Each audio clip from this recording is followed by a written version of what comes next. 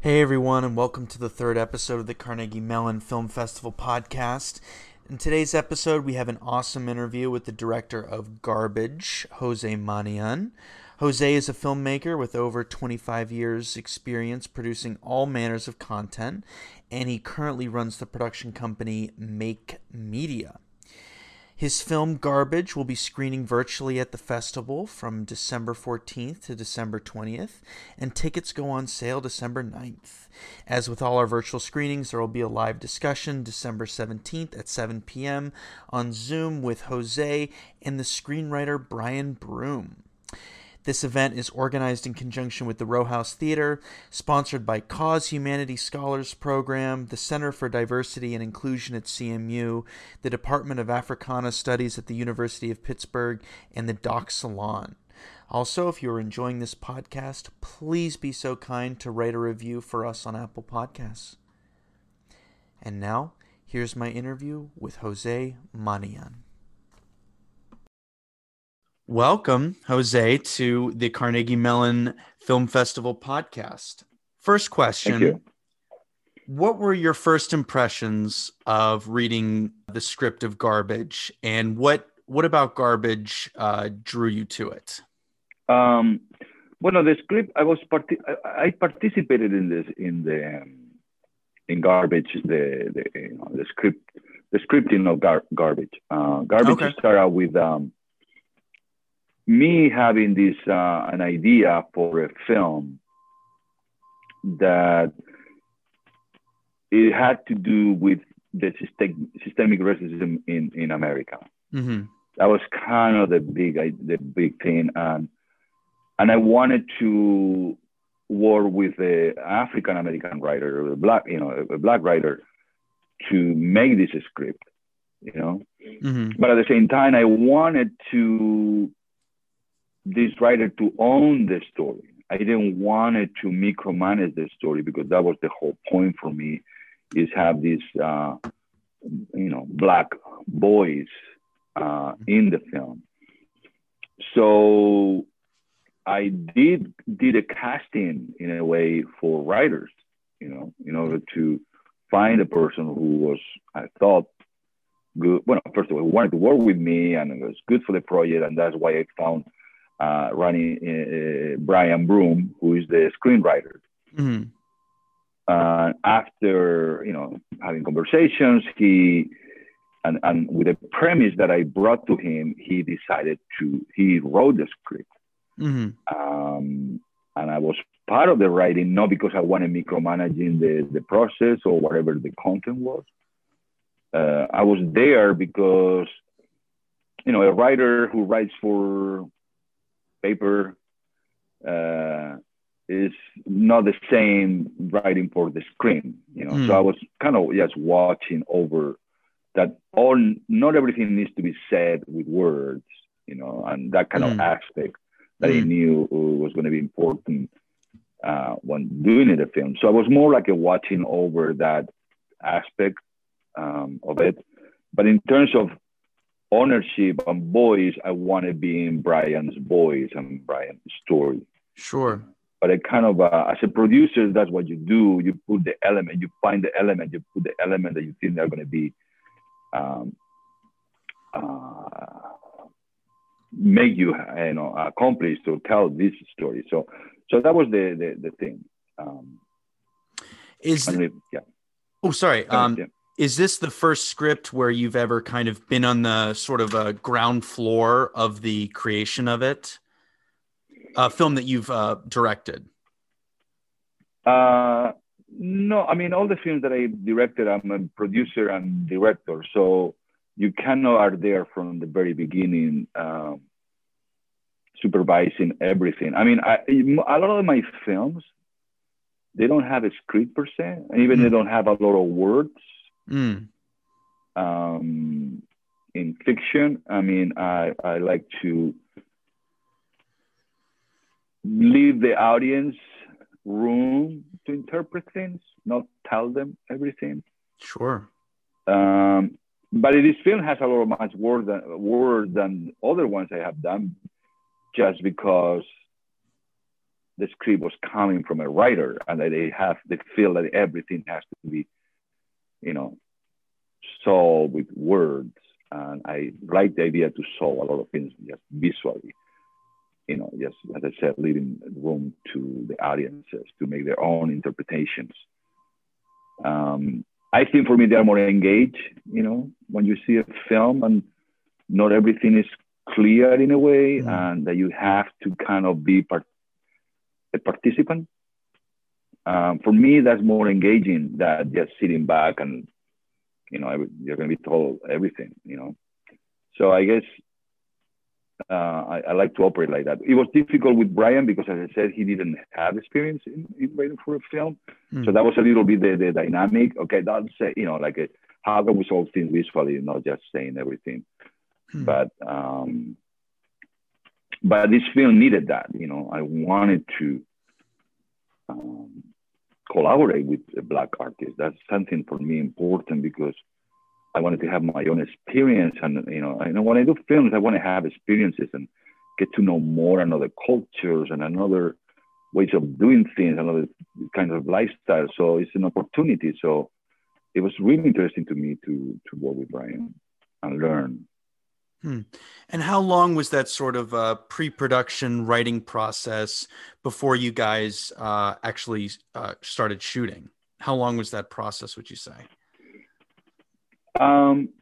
It took like 6 to 9 months, the writing, because we also applied for a grant. Sure. So that took also, you know, we needed to spend time doing the grant part, not just the writing of the script per se. We were selling the script in a way. So that took 6 to 9 months, and more or less. The grant was for the Greater Pittsburgh Arts Council, and we got the grant, and that's what allowed us to make the film. Where did you shoot the film? The film was shot in the Hill District of Pittsburgh.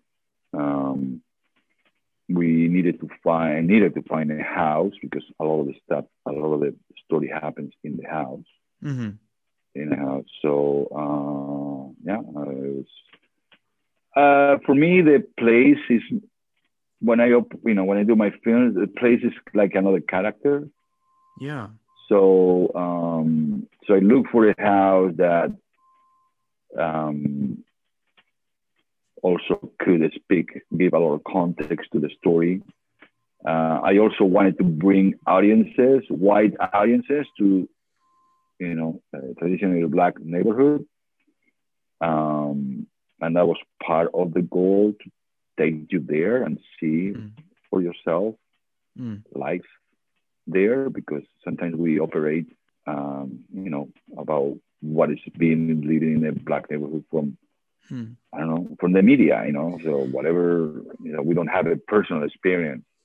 And I think the location of the Hill District, that has even another sort of layer of meaning, is, you know, it was such a landmark center for Black culture in Pittsburgh. And it was like known as almost like a second Harlem. And unfortunately, that whole neighborhood was like pushed back in the advent of the civic arena and, you know, city planning. And now it's like that neighborhood is coming back. So that location has a sort of like double meaning, if you will. Yes. I mean, the more context you have about what the Hill District is, you can read into all that, and August Wilson, and you know, so many other things. That is, you know, it's very, everything is very metaphorical in a way of represent. You know, it's a representation, and that, you know, that what you just described, that's what's going on there, certainly. So I have to ask, the film begins and ends, no spoilers here, with these sort of ominous drone tracking shots. I just want to just ask, like, what inspired those? What is like, as the director, like, can you talk about your thought process with those shots? Because in my opinion, they're very, very striking. and there's like obviously beginning and ending with them. There's like this cyclical sort of, I wrote in my notes here, like I felt this like ominous dread. Well, I think we are going to the visual aspect of the film, where things where you have to say things or communicate things with, through visual, not just with words. It is true that, as I mentioned before, I wanted to bring audiences to the Hill District, or to that kind of a neighborhood where the story happens. As I was, after the film was shot and I was editing, I felt that still I haven't really brought people, like I haven't captured the Hill District, and it's kind of an obsession when you do a film, that how do you capture what you're seeing and encapsulate that in a way. So as I started editing the film, I realized that I needed that. I needed more of the texture, more on the fact that they're, the texture of the Hill District, the texture of the neighborhood like that. And at the same time, I wanted to also communicate the fact that that story is happening in many other places. We just focusing on one, but it's a lot of stories just like that one. And I kind of want to have like, bird eye view of the place. And it things bring that aspect to the film that, people, pick down on that. Can you talk a little bit about casting for the film? Did you know the actors previous to production, or did you do a typical casting call of callbacks, that kind of thing? Correct. So casting was, obviously very, very important for my film, of any film. In my view, I mean, the story is first. You have to have a story, Sure. And I think we did have a story for Garbage. And the second is you have to have the cast that kind of conveys those characters and make them believable. If not, you are done from the beginning. So I spent a lot of time doing casting. And I mainly reach out to the theater community in Pittsburgh because, I've been around that community and I had some good advisors there. So for the female characters, I kind of reach out there. For the young male character, I reached out to Point Park University and Carnegie Mellon University, the drama programs that they have there. And I was lucky enough that I found Antonio, the Carnegie Mellon University Drama School. He was great. He really, but just as an anecdote, I had when I was doing the casting, and then I was doing, independently the casting for the main female character, and they're working separate. And actually, when we did a test both together, I started all over again with the female character because there was not this chemistry that I was looking for. And basically, I envisioned an older character for the female, and it wasn't working. It was too much of a gap between both. And tell you the truth, there was no sexual kind of tension. Sure. And the film is not about that, but at the same time, it has to be there somehow. Like a possibility. That is there in the air slightly, but not really. It's about that. So you have to be very, very, because I have another wonderful actress to do the female, but I need to start over. And then Tammy Dixon, Antonia Jeffries is the main, the main character, the male character, and Tammy Dixon is the female. And I did know Tammy, and I always admired Tammy, and suddenly she said, okay, because I was like, I needed an actor like quick. And I reached out to her because she was always one of my favorite actors here in Pittsburgh, Mm. and and she liked the script, and she was gracious enough to join the the film. And then the other character was Tracy Turner, who's doing the mother, and she was. I was just thought, oh, talk to Tracy. She's the one. She's probably people who I trust my advisors in terms of the scene and what I'm looking for, and they point there, and we tested out, and she was great. So Sure. that was the casting. As for directing actors on set, are you a director who uses the rehearsal process a lot, or are you someone who uses improv on set? What kind of director are you? In this Or case, neither? no. I do like to improvise when I can, but this was not the project for improvisation mainly because I had it was all dialogue driven, and it's complicated. So it was kind of not a lot of improvisation in this film.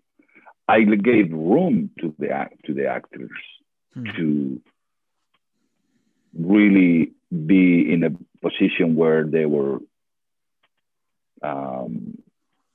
comfortable to develop their characters. That I did, and actually, it's very difficult to. I mean, Antonio and Tammy, just to talk about both of them, they were very different the way they actually do their work craft. Yeah, very, very different. And that's kind of the toughest thing for the director is actually because everybody comes from a different school and way of doing things and methods and things like that. And they all come together there, but they all have like a different training, like different methodology. And it's complicated to talk to them. So I was trying to avoid, I mean, like a Tommy, he will get to the set and you could feel like it was the whole context that she created for this character was arriving with her. You can feel it that she was like, okay. At the same time, Antonio was very different. It was really just him and reacting at what really was happening in the room. Things like that. So they were very different. We also shot very quickly, so it needed to be very pragmatic in terms of what needed to be accomplished. Sure. So in this film, there was not a lot of room for improvisation, and it was more like a choreography when blocking with Brad Green, who was the cinematographer, blocking the scenes. It was very like trying to choreograph something more than anything else. Well, to me, it sounds almost like you're filming a stage play. I mean, one thing is that the film has the main thrust of the action is dialogue. There's no fancy set pieces. There's no there's no large sort of physical conflict. It's just this extremely dense, scarring, raw conversation. I was just wondering, like, how do you as the director, when you're shooting a conversation, what's going through your mind to making the conversation as engaging as possible? Well, the thing I think when I'm directing, when I'm set, is usually the point of view of the camera. It's never random. So I focus a lot on that. Why are we being in a close-up? Why are we in a wide shot? Why are we? So it's not like just blocking the scene to get everything in, everything you need to cover yourself to later edit the film. I really think about that. What is the psychological reason to put the camera here now? And that's where I kind of put more, and I guess that has to do with the visual aspect and also has to do with thinking in the editing. And I was less concerned on, because I was trusting my actors and I was trusting the script that let them do that part, like they really felt real, they build the character. So my concern was more about where to put the camera because they have some psychological reason for the camera to be there. Why don't we see we only stay with one of the characters in the very instant moment instead of, cutting back and forth between both. The fact that I knew that I didn't want any music, in it, because I didn't want to kind of manipulate the audience. I wanted to feel like it was kind of raw in a way. So those are the thinking that goes through my mind when I'm shooting. Yeah, I love that because it's so clear that from this film, it's not just coverage, right? It's not just we have this reaction, then we have this reaction. There's like such purpose to it, and it's kind of, it just hits you as an audience member so much more viscerally than just ping ponging back and forth. So we have a couple lightning round questions that my producer and I came up with. Okay. What is your favorite movie you watched during quarantine? Okay, I'm not going to talk about a movie per se. I'm going to talk about, I started watching a lot of 70s films. Okay, yeah. One of them was The Long Goodbye. Oh my God. I love that movie. I also watched that for the first time during the quarantine. Yeah. I decided to. It was very refreshing because movies looks too much alike lately. They really are. They know what the audiences want to see and all that. I mean, I don't say there's quality material. They're quality, obviously, but it felt very refreshing to go back to the 70s just because this film still was experimenting back then. There's a lot of experimentation. And they don't look and feel like the products that we are seeing today. And that was, for me, very refreshing. It was kind of there was more of the element of escaping to another reality that being still trapped in this reality. That everything looked the same. So it was more going back to the 70s. And if I can point to that film, I would say, The Long Goodbye. That's such a great recommendation. Could you recommend one film from Spain?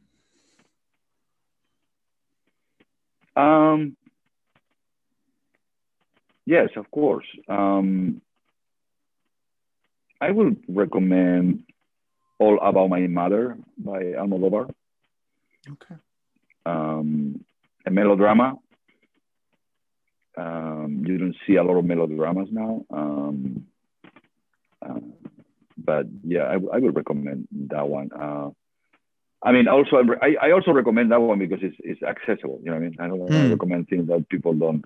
Sure. It's more difficult to have access to, but I don't know. They saw another film called My Next Skin in Netflix recently, another Spanish film. But probably All About My Mother. If you could give one piece of advice to an up-and-coming filmmaker, what would it be? Do not have a plan B. I love it. Garbage is screening virtually at the Carnegie Mellon International Film Festival from December 14th to December 20th. Jose, where can people find you if they want to look you up? I do have a website called make-media.net, and also You can find me on Vimeo under my name, Jose Manian, or you can send me an email at Jose, JoseMuni @gmail.com. Jose, thank you so much for this conversation, and we're very pleased to have you here at the Carnegie Mellon International Film Festival. Thank you, Patrick. It's been a pleasure.